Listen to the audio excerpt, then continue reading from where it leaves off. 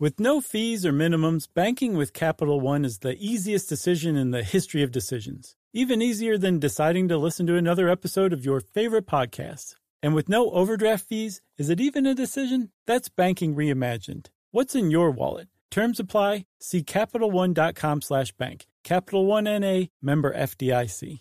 Hey everybody, host Nora McInerney is back for Season 2 of The Head Start, Embracing the Journey, a podcast from Ruby Studio and AbbVie. In each episode, Nora has a real conversation with real people living with chronic migraine to see how they took action to understand this disease. So jump into the conversation for Season 2, a show that creates a little more space for empathy and understanding in such a complicated world. There shouldn't be so much hesitation around asking questions and asking for help. So don't wait. Join The Head Start, Embracing the Journey, and learn a little bit more about life with chronic migraine. Welcome to Stuff You Should Know, a production of iHeartRadio.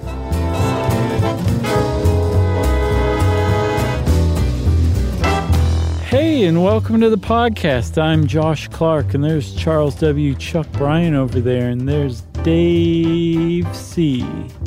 Couston. I said it right this time. I thought it was Couston. No?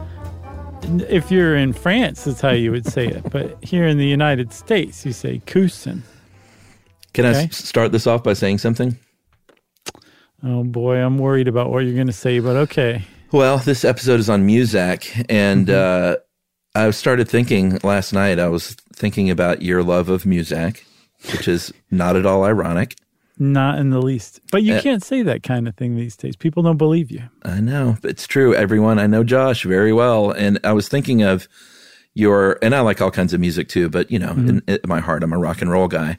Sure. And I was thinking about your top musical genres that are above rock and roll in your picking order. Yeah.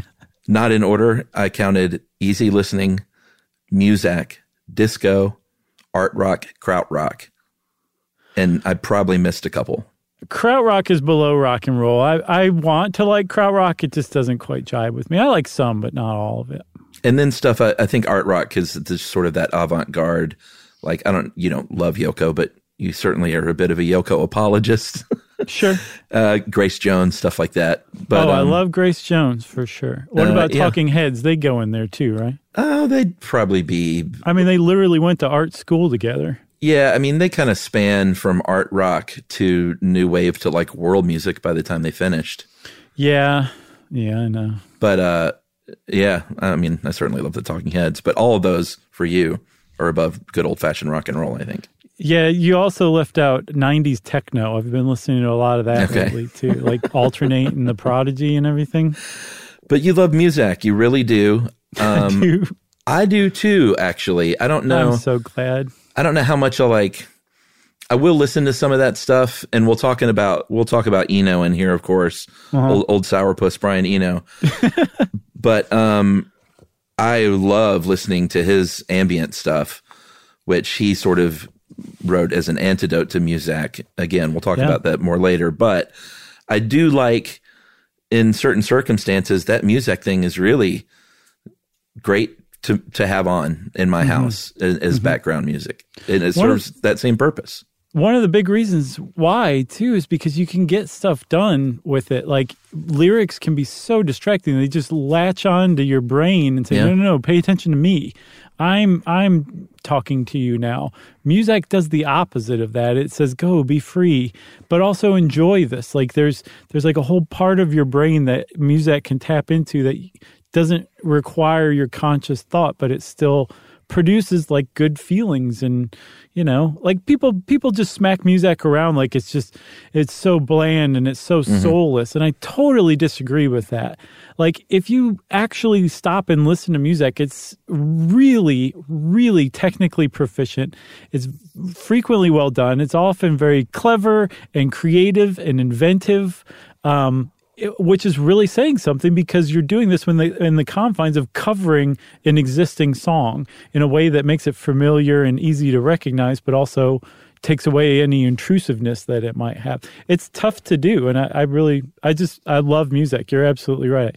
Like, I listened to Muzak this whole time. Yeah. Not just when we were researching Muzak today, but also when I was researching the Havana Syndrome. And I realized, like, this is my normal thing. This is the same stuff I listen to when I'm researching anyway. Yeah, and we can go ahead and dispel a couple of, or not myths, but clear up a couple of things right off the bat. First of all, Muzak is a name brand, and people can kind of collectively use the term Muzak, or have collectively used that term for what's called like potted plant music or elevator music or shopping music. But it is actually a brand name, which we'll get to the history of. And then the second thing is it gets the name elevator music. Part of the myth is that people said, well, they put it on elevators because people were afraid to death of elevators early on, and it calmed people down, or it covered up the noise of the clanking elevators. I'd never heard that before. Did you? Yeah, neither one of those things are true. Total myth. My guess is that it was played on elevators, and because you're in such a closed little box that's usually quiet, it just was way more noticeable than like in a big office full of people working. So people called it elevator music. That's my guess. Right, yeah. I mean, yeah, there wasn't music on elevators before, but for several decades in the 20th century, like there weren't many elevators you could get on because people didn't have elevators in their house. So it was a public building you were in where they weren't playing music of some form, very frequently Muzak. That great Blues Brothers scene. Yeah, hut. Again. Yeah, because they're going up to the Cook County Assessor's office, and there's the entire Chicago Police Department is after them, but they're forced to get on this elevator, and the girl from Ipanema is playing. I think my favorite part of that scene is there's just dozens and hundreds of cops and SWAT guys just, hut, when they're rappelling and doing all this stuff. And then there's the one shot of the lone guy rappelling down the side of the building, and he's by himself just going, hut. Yeah, that's a good one. So funny. There's another scene, too, from around that era, a few years later, from Airplane 2, where it's like Rip Torn. I believe it's Rip Torn, Artie from the Larry Sanders Show. Yeah. And I don't know the other guy he's talking to, but anyway, they're walking and talking, and they have to get on an elevator, and the elevator door opens, and it's just blaring like eardrum shattering decibel MacArthur Park, and they have to get on. People are coming off the elevator like with their hands to their ears, like with splitting headaches from this. But it's just completely the opposite of what elevator music's supposed to be like. But it's a good little scene too, as far as elevator music goes. Well, I mean, that's kind of one of the points too, is Muzak has long been a movie trope and a TV trope, and then been lampooned in scenes just like the Blues Brothers scene, where there's something chaotic going on, and then you cut back to the sound of Muzak playing wherever the other scene is setting. Right. Yeah. Very, very fun stuff. But that started, I guess it started with the Blues Brothers, which came out in 1980. But before that was like, Muzak was not really lampooned. I mean, not everybody liked it. It really kind of started to get a little backlash in the late 60s, early 70s, as we'll see. But there was a very significant chunk of the 20th century, again, from maybe 1950 to 1980, we'll say, where everywhere you went in public, including if you took a Greyhound bus, or if you were on a plane, or you happened to be in Air Force One, or you were at the mall, in an elevator, at your office, everywhere, Muzak was playing. There was Muzak playing everywhere. It was just a part of life that was inescapable, actually. Yeah, so let's go back in time and talk about the inventor of Muzak. And this is sort of a fun fact of Muzak. The man's name is George Square. It is spelled Squire, but he swears it's pronounced Square. I'm really impressed, man. I had not come up with that one. Or he swore it was pronounced Square. Yeah, that's kind of one of the funny jokes. Like the guy who invented Muzak was Square. Yeah. But Major General George Square was born in 1865, if you believe that. And he has just a laundry list of accomplishments as a human being. He earned a doctorate from Johns Hopkins in electrical science. He was an Army engineer with a PhD, I think the first one. Yeah. And he was, I believe, the lead Signal Corps officer for the Army as well. He was. He also was inducted into the National Academy of Sciences, which connects this episode to the other one today. That's right. Because he came up with something called a tree telephone. He figured out how to use any tree, but preferably one with fully leaved, I guess. I don't know what you'd call that.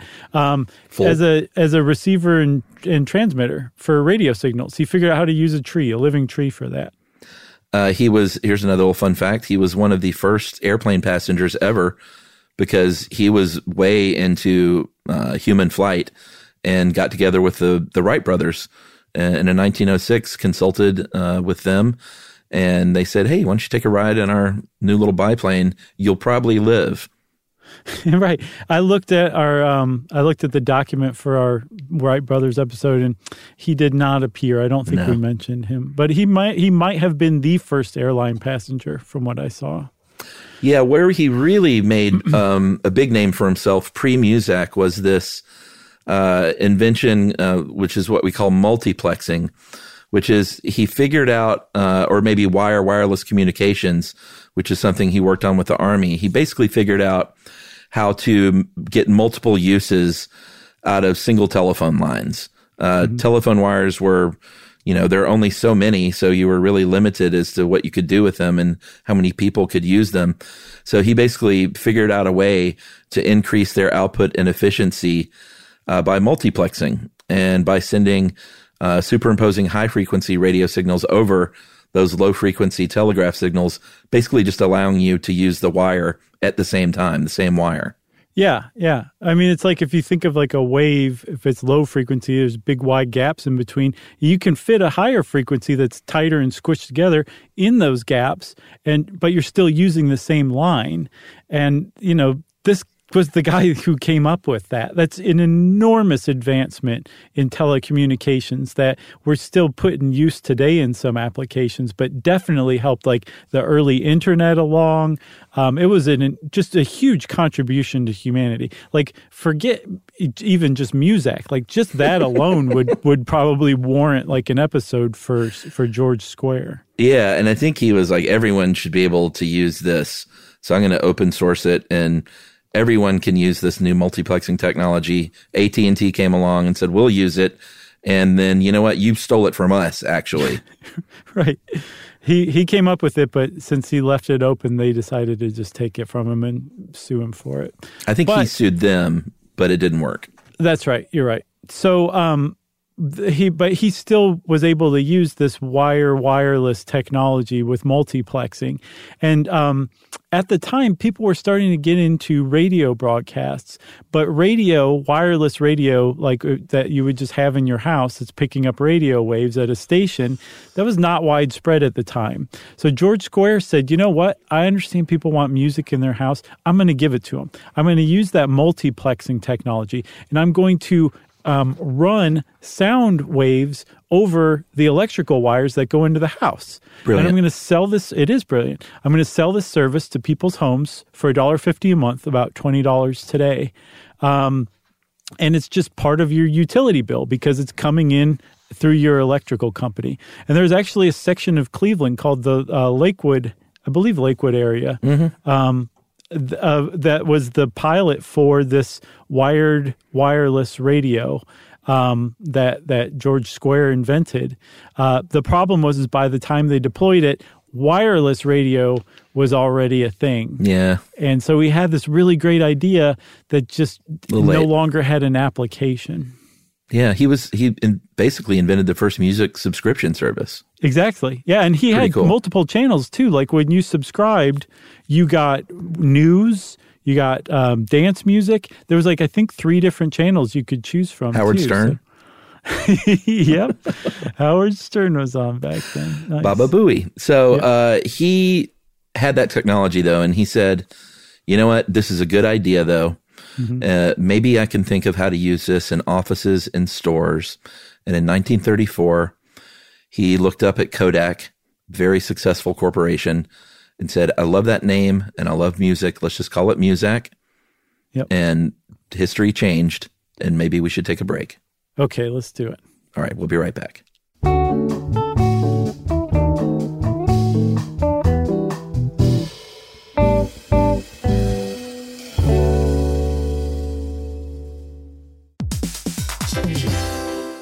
Listen to this. It's a game changer.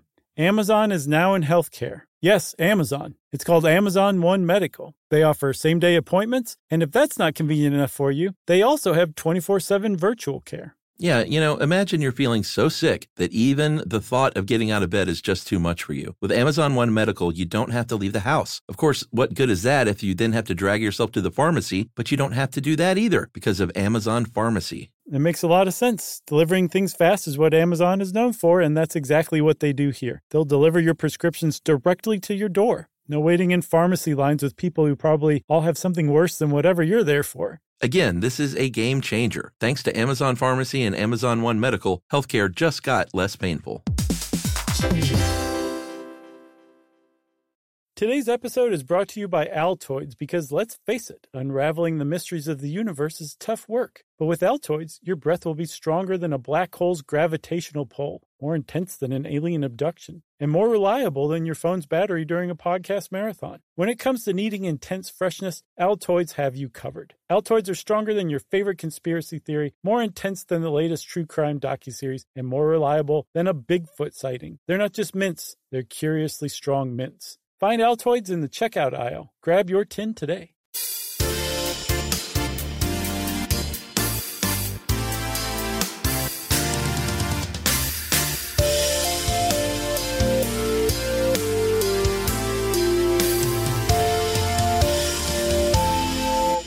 So in the parlance of today, Chuck, George Square and his Muzak Corporation pivoted from home consumer markets to business markets. And that just knocked it out of the park because it turned out that there were a lot of companies, hotels, restaurants, clubs. I think the Stork Club was an early customer that said, you know what, it's really going to make our place seem fancy if we've got music piping in all the time. So yes, we would like to sign up for your service. And that's really where Muzak kind of started to take off. Yeah, so Muzak, we haven't even said what it is. Surely people know, but I would hope so. Muzak are instrumental tracks, and you did mention that there were no vocals, so we kind of hinted at it. That's a big one, yeah. But they're instrumental tracks that are cover songs of kind of anything you can think of. I mean, I've heard some Muzak of some heavy rock. It can be classical music. It can be old standards. But the point is they are instrumental versions that are re-recorded. They don't just take the vocals out. It's not karaoke style. Right. It is re-recorded, arranged, and recorded by professional, really good musicians, orchestras sometimes. Yeah. And it is, that's what it is. And it's great. The end. And very frequently, it's made into a much more mellow version of itself. Yeah, like any rough edges are taken off. Since they take the vocals out, it's not like that vocal melody is non-existent any longer. They just replace it with something else.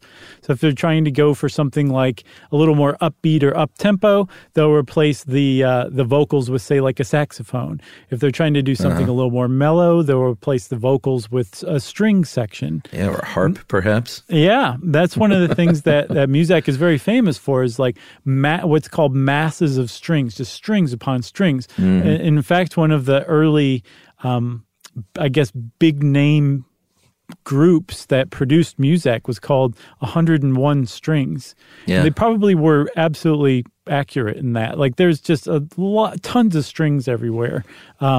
Violins, cellos, violas, every string instrument you can throw at it, they just layer upon layer in these songs. It's one of the hallmarks of Muzak. Yeah, and there are many versions of Antonio Carlos Jobim's Girl from Ipanema, but the Muzak version is one of the most popular, and that 101 Strings version is the most ubiquitous from that lot. I do encourage people to go watch the YouTube, though, of Frank Sinatra and Jobim singing that song live on TV because it's great in every way. They're just sitting next to each other, and the shot isn't wide at first, and they're just sort of singing back and forth to each other, and Frank's doing his thing, and then it cuts to the wide, and Frank is like totally kicked back with his legs crossed with a cigarette in his hand, exactly like you would hope. But he looks like he just not rolled out of bed because he's put together, but he looks like he rolled from his wicker bag to his wicker chair. Right. for this performance. Can I get some cocaine in here, baby? So good. That's Joe Piscopo as Frank Sinatra. Do you ever listen to Joe Beam's stuff? Oh, yeah. Dude, I love that old lounge stuff. It's really great. Brazilian stuff. Yeah. His record Stoneflower is just a masterpiece from beginning to end. Yeah, that's good party music. Yeah, that's another thing, though, too, is like it's so mellow that to take that kind of music and then make it into Muzak is like, it's almost like it takes a certain amount of audacity. Right. You know, like I was listening to, I found, so I want to point people to two different Muzak records that are on YouTube. One is called More Than Music, period, and Environment. It's a 1981 Muzak record. And it has a version of Sailing, Christopher Cross's Sailing, one of the most already music mellow, to sleep to. Yeah, exactly. They figured out how to basically make you lose control of your bladder listening to this. It's music that to mellow. Wet your bed to. Yeah, that's a good one. And then the other one is called the Blue Album, and it is from 1974, I believe, and it's just both of them are really great. That's good introductions to Muzak if you're not into it already. All right, so Muzak is trucking along in the 30s. They get to the 40s and they think, you know what, we need a better way to sell this stuff and to pitch this to businesses and corporations. So why don't we hire some people to research music and to figure out what kinds of music keep people happy and working? And because people, you know, they work hard in the morning and then they sort of lag a bit before lunch and then they really lag sort of a couple of hours after lunch. So why don't we do this? Why don't we study it? Let's call it stimulus progression. It's a bit pseudoscience. It makes sense. Is it though? It is in that it's not been proven. It makes sense to everyone who I feel like knows about it. Like, sure, music can pick you up and make you work harder. But it's pseudoscience in that I don't think it's ever been scientifically proven. I gotcha. Okay. Yeah, because I keep seeing it just like dismissed as pseudoscience, but then there were plenty of early studies that were done by legitimate industrial psychologists and other like efficiency experts, that kind of thing, that showed that there really was a significant like improvement in productivity or less sick days, that kind of stuff in places that have Muzak compared to places that didn't have Muzak pumped into the office. Yeah, I think maybe their specific claims about a workday might have been a little, I mean, everywhere I read said it was basically not a marketing scam, but a marketing tool that they kind of invented. I gotcha. But so one thing to say about this, we're going to talk about it in a second, stimulus progression, is that they did kind of plow money that they were making. They were making a lot of money starting in the late 40s, early 50s. They plowed it back into research to basically come up with scientific evidence to back up their claims, which you can really kind of see the ghost of George Square still looming over the company, you know, this decade or so after he died. That it's always been this kind of science interested, if not science-based company that's also been an early adopter of technology, as we'll see. Yeah, I mean, that is certainly fair. It was never just like, hey, we're just going to play a bunch of what people might consider droll background music. Like they really did, I don't think it was a scam. I think they really did try to study working environments. And what they did with his stimulus progression was they divided the workday into 15-minute increments and basically set a DJ playlist every 15 minutes and they assigned a stimulus value from 1 to 6, 1 being really, really mellow, 6 being, you know, super up. And they basically went through and almost like a Pandora sort of curated playlist type of thing to get people to work hard and efficiently throughout a day. And companies bought in, including the U.S. Army. Yeah, I think World War II is basically cited as the moment when Muzak kind of proved itself enough, at least, to start being adopted by very large companies. And then within a few years after the war, by like the very early 50s, they started to spread more and more to even smaller and smaller companies. And it was this idea that if you played Muzak and Muzak's, you know, patented stimulus progression model, you're going to avoid that mid-morning slump that like every worker goes through, in productivity. And then the mid-afternoon slump, you could avoid that too. And think about how many more widgets you could make if your employees don't, slack off productivity-wise at 10:30, from 10:30 to lunch, and then from like 2:30 until they go home. Like imagine if this very pleasant music is just kind of keeping them humming along. What people call a forward, unconscious sense of forward momentum. Mm-hmm. The tempo in your environment is moving subtly faster and faster.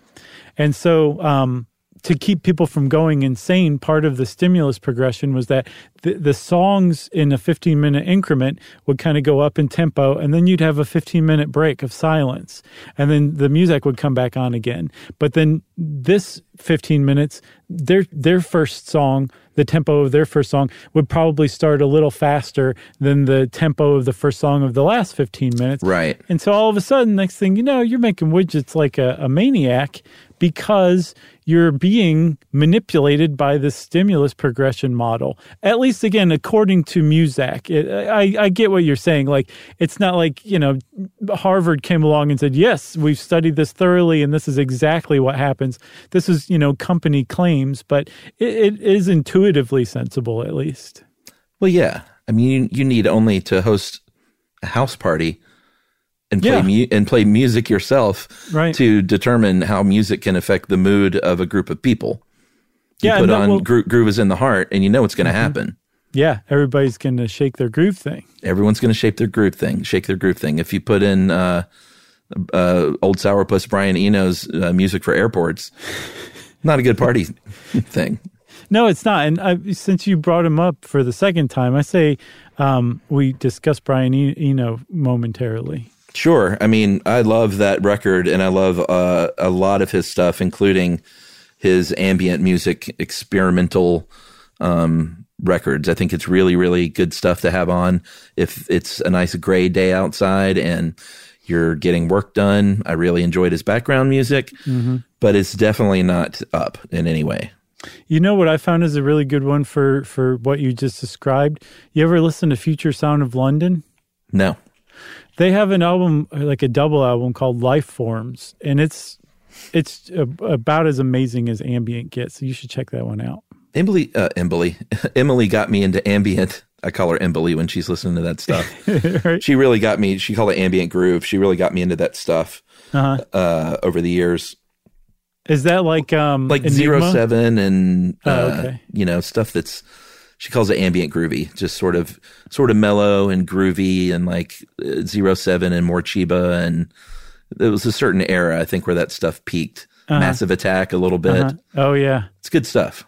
Yeah, I think you'd like Life Forms then. Future Sound of London stuff is normally a little more, it's super cerebral and intelligent, but it's also fairly dancey. Life Forms it's probably their most ambient stuff around.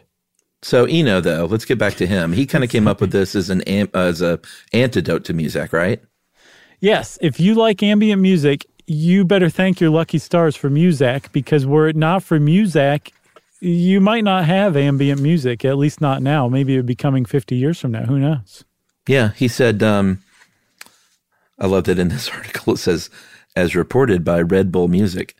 Right. Eno said this, and this was, I think, for the liner notes, actually, to airport or music for airports. Whereas canned music's intention is to brighten the environment by adding stimulus to it, ambient music is intended to induce calm and space and a space to think. Ambient music must be able to accommodate many levels of listening attention without enforcing one in particular. It must be as ignorable as it is interesting.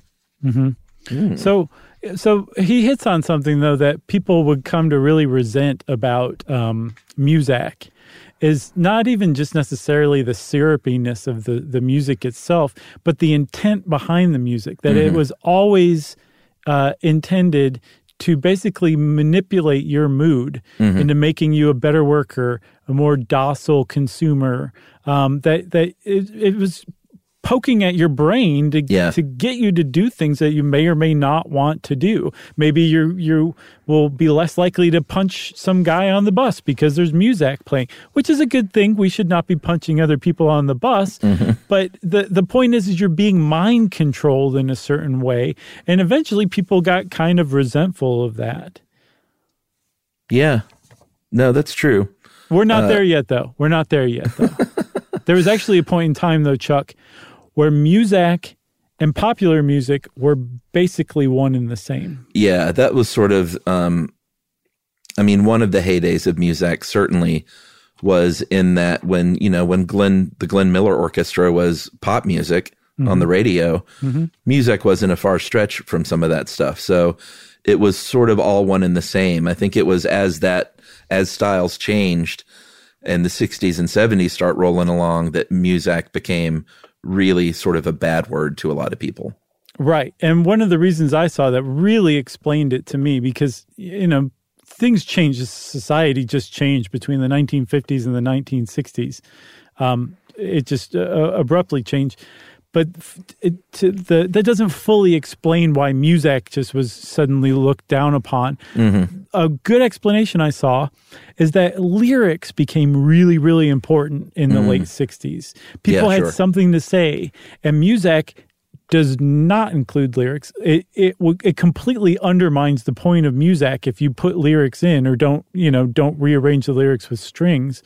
So Muzak kind of couldn't keep up with that. It's not like it went away. It doubled down. It kept doing what it was doing. And in fact, it would take some of those pop hits that had really monumentally important lyrics and just take the lyrics out and replace it with a saxophone or something like that. Yeah, they didn't have to do that. I think it's interesting. They could have had a really mellow singer at a certain point come in, and I really respect the fact that they were like, nope, the singer is a violin, and I don't want to hear it anymore.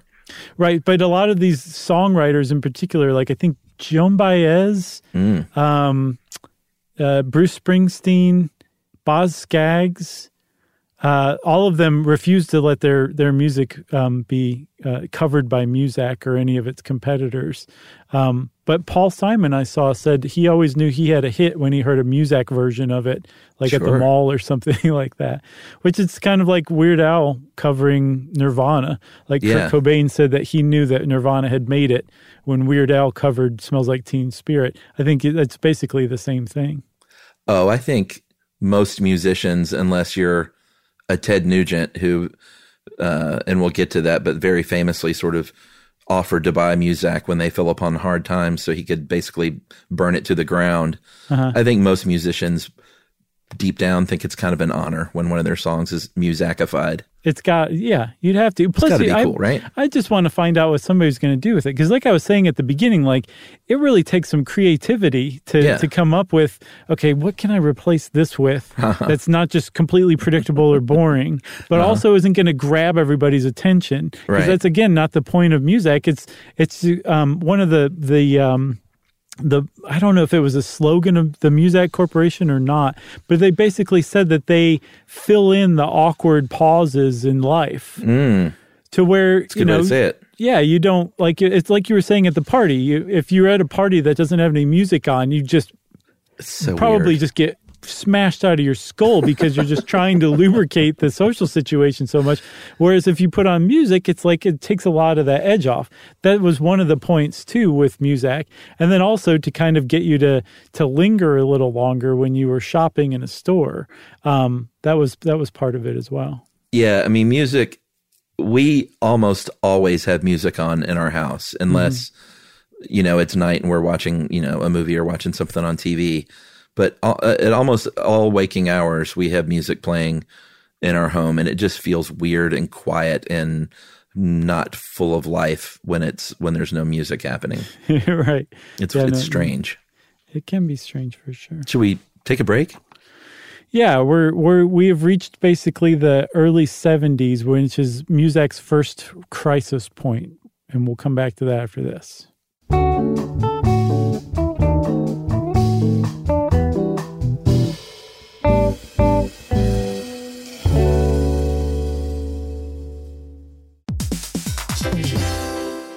Listen to this. It's a game changer. Amazon is now in healthcare. Yes, Amazon. It's called Amazon One Medical. They offer same-day appointments, and if that's not convenient enough for you, they also have 24/7 virtual care. Yeah, imagine you're feeling so sick that even the thought of getting out of bed is just too much for you. With Amazon One Medical, you don't have to leave the house. Of course, what good is that if you then have to drag yourself to the pharmacy, but you don't have to do that either because of Amazon Pharmacy. It makes a lot of sense. Delivering things fast is what Amazon is known for, and that's exactly what they do here. They'll deliver your prescriptions directly to your door. No waiting in pharmacy lines with people who probably all have something worse than whatever you're there for. Again, this is a game changer. Thanks to Amazon Pharmacy and Amazon One Medical, healthcare just got less painful.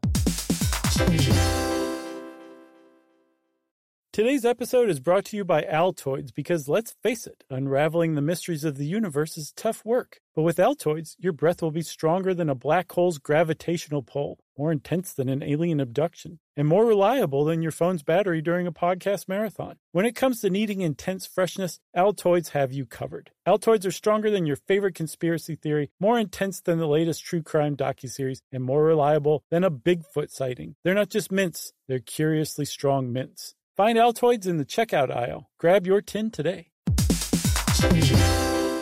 Hey everybody, Josh and Chuck are here to tell you about a new podcast, Car and Driver's Into Cars, a production of Car and Driver and iHeartMedia's Ruby Studio. That's right. It's hosted by Eddie Alterman and Tony Quiroga. Into Cars is the ultimate podcast for car lovers. Whether you're in the market for a new set of wheels or just love the sound of a V8, Car and Driver's panel of editors and car experts test drive and review today's most compelling new rides. And the best part, Eddie and Tony have no filter. They review cars with the same blend of intelligence, independence, and irreverence that has made Car and Driver a trusted source for news and reviews since 1955. Car and Driver's Into Cars is brought to you by eBay Motors. All the parts you need at the prices you want, guaranteed to fit your ride every time. Visit ebaymotors.com for more. Eligible items only. Exclusions apply. So jump in, buckle up, and listen to Car and Driver's Into Cars, available wherever you get podcasts.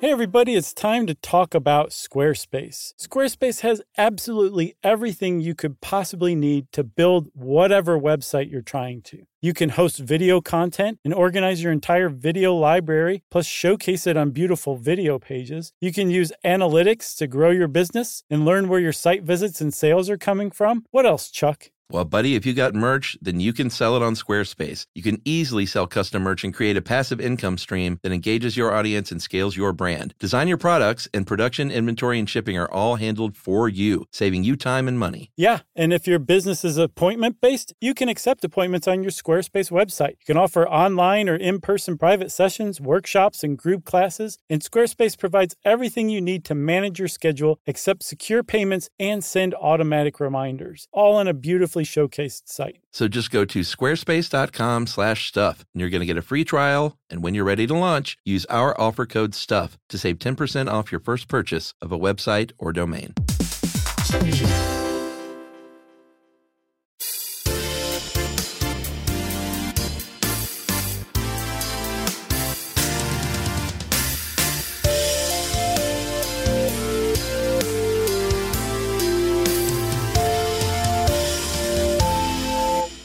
All right. So I'm born in 1971, and Muzak starts to die a little bit because a real rock and roller came into the world.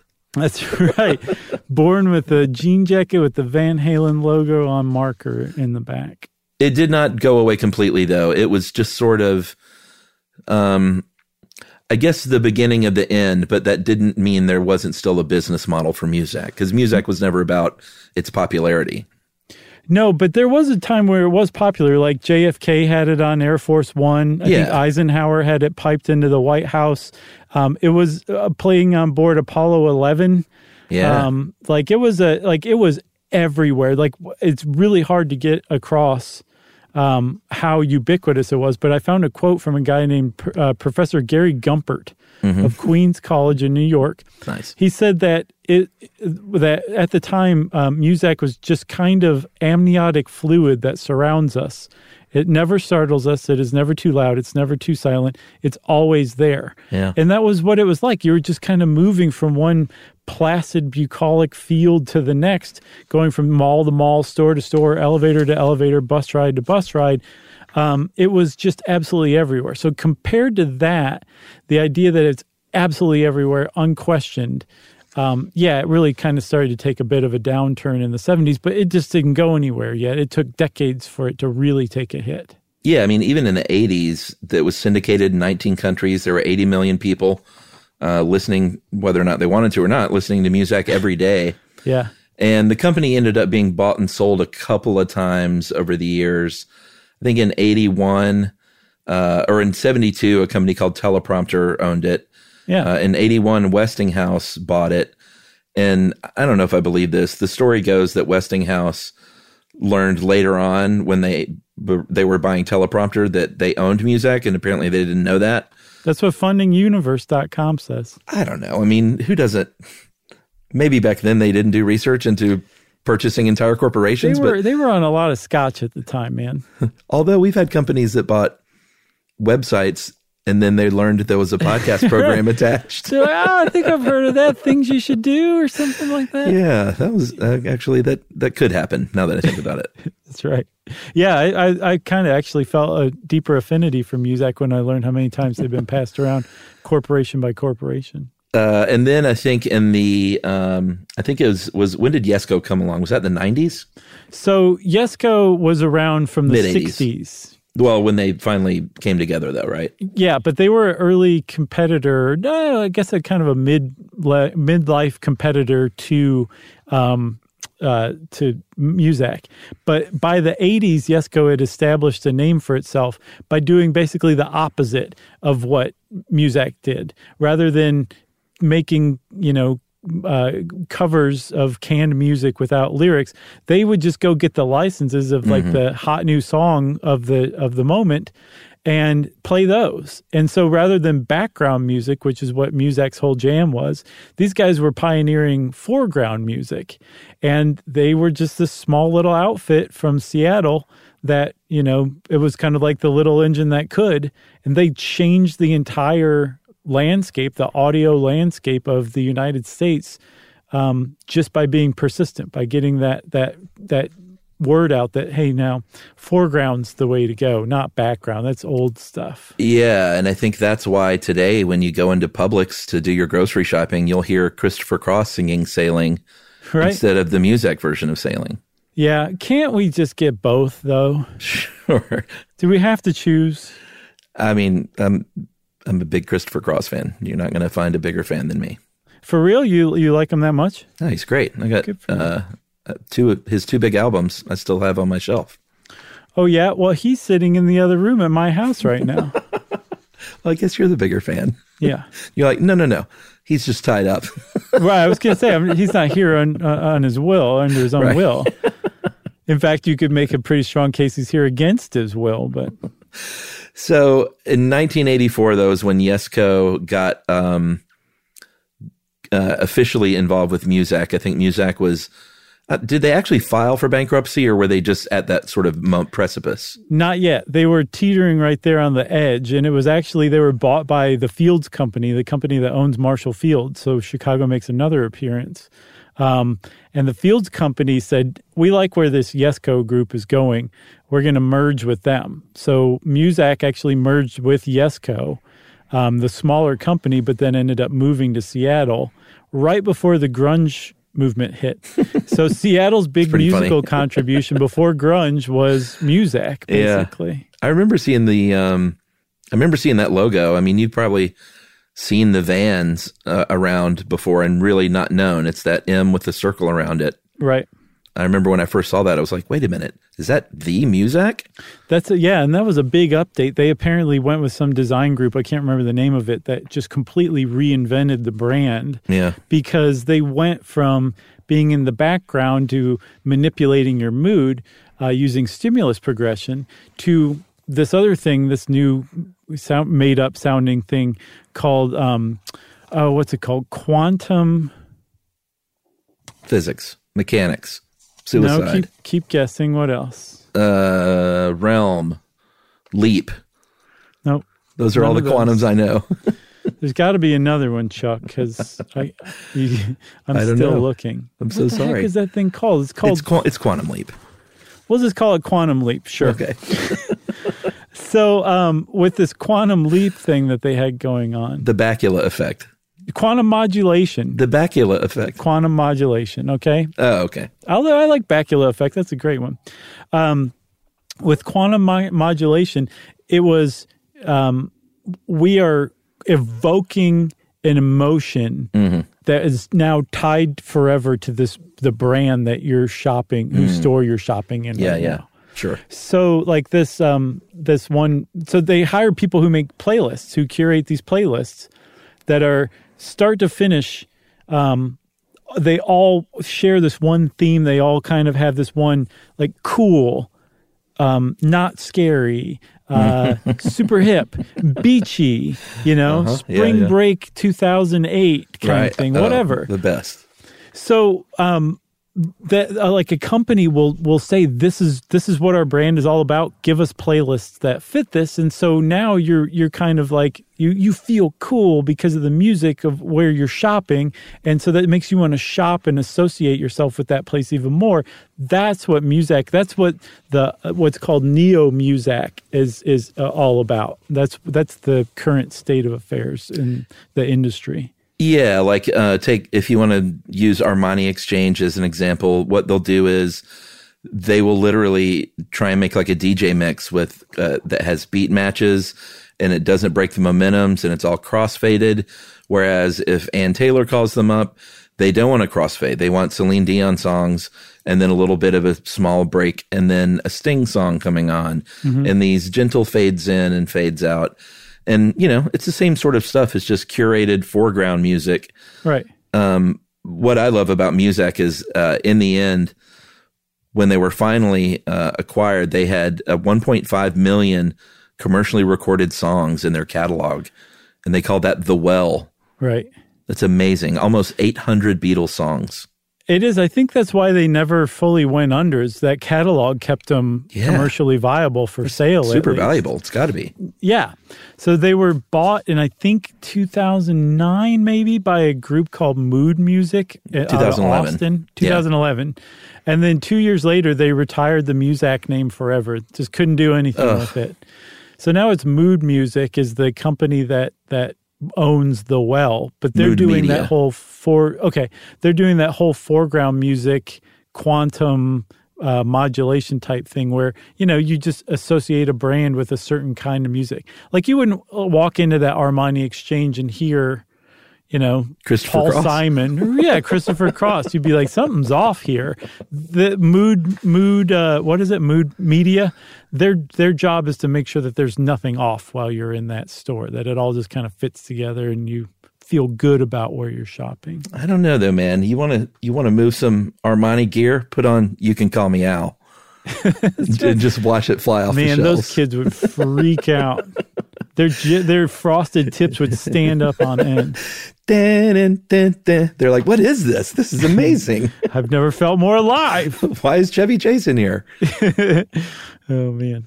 A really cool thing, though, is what you were talking about with Muzak being on the tech forefront. Yeah. It's really cool that over the years, they were always early adopters of tech. And it's funny to think about them that way, but they were always on the leading edge and the forefront of what technology was doing. Yeah, so I don't know if they invented them, but they certainly were early adopters, if not pioneers, in vinyl records. Mm-hmm. People were not using vinyl at the time. Then they eventually ditched the vinyl records in favor of an electronic brain called Mater, M, the number 8, and the letter R, which basically was a big deck of reel-to-reel tapes that had a bunch of different songs on it, but they had different inaudible pulses that would trigger a different one to come on next. So you could curate lists on these huge reel-to-reels. It was just amazing. They were using this thing starting in the 50s. So the whole thing became kind of automated. They launched their own satellite in the 70s. They had a computer database in the 70s. Like, they were very much pioneers and early adopters of a lot of different technology that we take for granted today.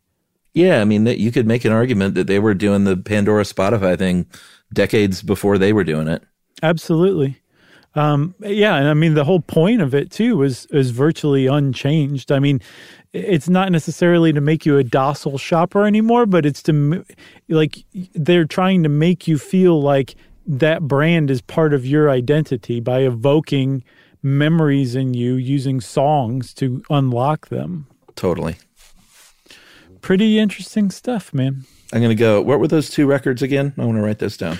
Okay, one is More Than Music, Period, and Environment, 1981 Muzak record that has not just Sailing on it, has Olivia Newton-John's Magic.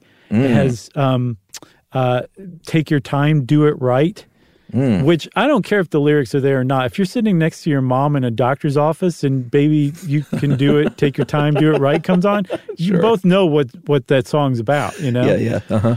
It may even be more uncomfortable in that situation. Yeah. And then it ends with Funky Town. Nice. It's a good one. The other one is called the Blue Album. It's a complete stimulus progression album, and it has a bunch of good songs on it, including Orleans Dance With Me, which is, if you ask me, the Muzak cover is way better than the original. So not to be confused with Weezer's Blue Album.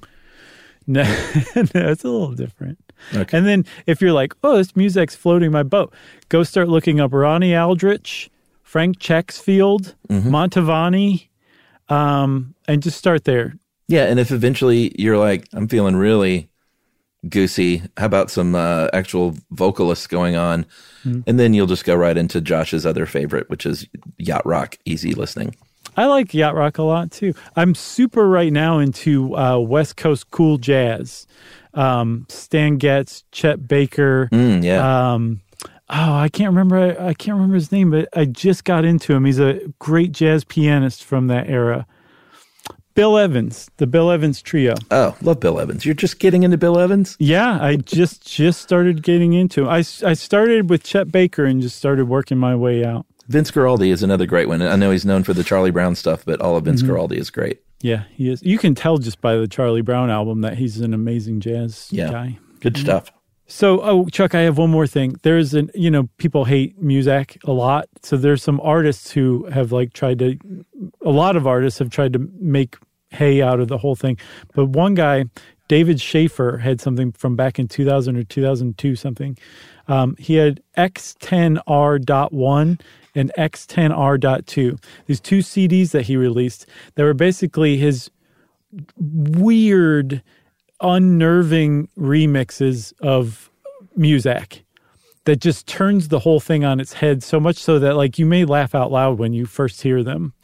And I believe they're on his website. But it's like Muzak, but what you would hear in your nightmares.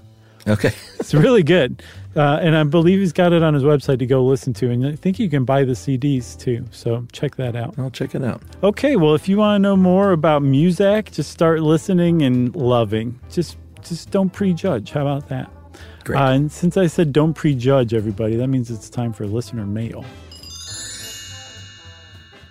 Before we do listener mail, we want to issue a formal apology to people that suffer from misophonia. In the Titanic Part 2 episode, listener mail, someone wrote in about our ad that we had where someone was whispering, and it was my fault, frankly. I started off by sort of teasing and whispering. I joined in. You joined in, but I think I led you down the primrose path. you did, but, if Chuck jumped off a bridge, would I jump off a bridge? Apparently the answer is yes, but I'm still responsible for that. Well, we heard from plenty of people. I had a really nice back and forth over email with the original emailer. I misinterpreted their sort of joking tone of the email, and she said, I was trying to be lighthearted about it, so I get where you were coming from. She was fine. She's going to get tickets to a future Stuff You Should Know show, which she's very excited that's about. Fair. Yeah, that's fair. But we worked it out, and she's good. And we just, I didn't know it was a real, I'd heard of misophonia. I didn't know it could be such a debilitating condition, or we never would have made fun of it, certainly. I just sort of thought it was people that are like, I just don't like people when they eat food and listening to that. So now we know. Yes, now we know. So thanks to everybody who wrote in, and sorry for being jerks about that. Yeah, and I think we should probably do an episode on misophonia too, probably. Yes, for sure. I've started to do it before, Chuck, and there's not that much info out there. So we will for sure. I agree with you, but it might take a little longer. All right, so all apologies, everyone, and I hope this helps make it right. Yeah, and now on to listener mail, right? All right, I'm going to call this from Lauren. Hey guys, a man walks down the street and says, "Why am I soft in the middle? The rest of my life is so hard." Oh, wait a minute. Sorry. What a perfect email for this one. I was reading my forearm tattoo by accident. Hey guys, been listening to Stuff You Should Know for a few years. I often turn up the volume and play an episode while I cook dinner. My 7-year-old daughter, Lila, used to complain, "You're listening to this again?" But I recently caught her singing the beat to the intro music, and she'll casually mention things she's heard from time to time. I suspect she's fond of the animal episodes. Anyway, you'll jokingly sometimes say, "Jerry, well, you have to edit that. You're going to have to edit that part out." And it has me curious how often things are cut from an episode and why. Bad jokes? Too long? Have you ever had to completely redo one? I think it'd be really interesting to know, and I bet Lila would find it encouraging, since she likes to make videos of herself singing and dancing.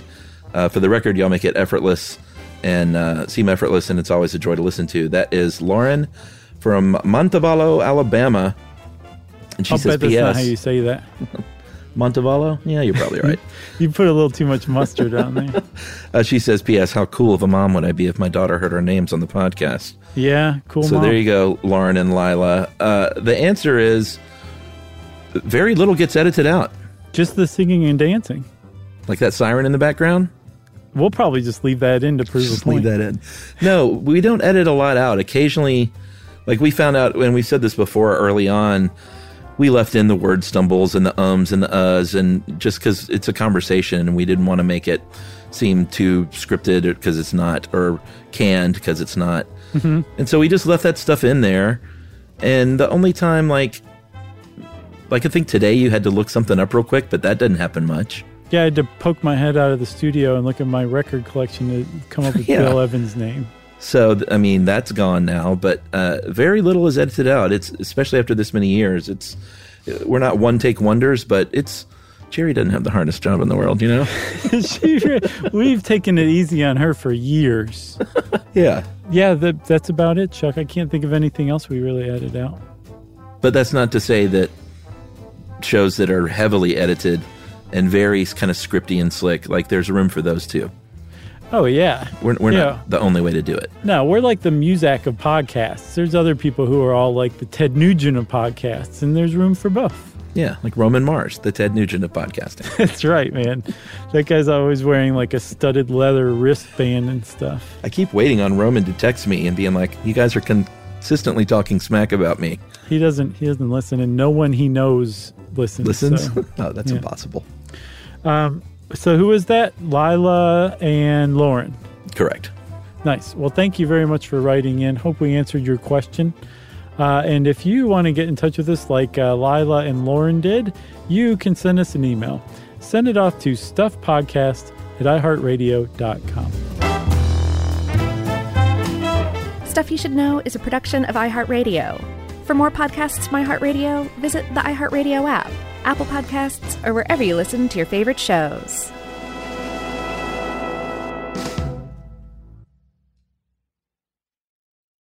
Hey, if you haven't heard of Visible, well, now you have. They're the wireless carrier that's making wireless visible. It's in the name. Switch to Visible, the wireless company that makes wireless visible. Get a one-line plan with unlimited 5G data powered by Verizon as low as $25 a month, every month, taxes and fees included. Use promo code STUFF20 to receive $20 off your first month for listening to this podcast. Switch now at Visible.com. For data management practices and additional terms, visit Visible.com. The Visible monthly rate is $25 per month. Today's episode is brought to you by Altoids because, let's face it, unraveling the mysteries of the universe is tough work. But with Altoids, your breath will be stronger than a black hole's gravitational pull, more intense than an alien abduction, and more reliable than your phone's battery during a podcast marathon. When it comes to needing intense freshness, Altoids have you covered. Altoids are stronger than your favorite conspiracy theory, more intense than the latest true crime docuseries, and more reliable than a Bigfoot sighting. They're not just mints, they're curiously strong mints. Find Altoids in the checkout aisle. Grab your tin today.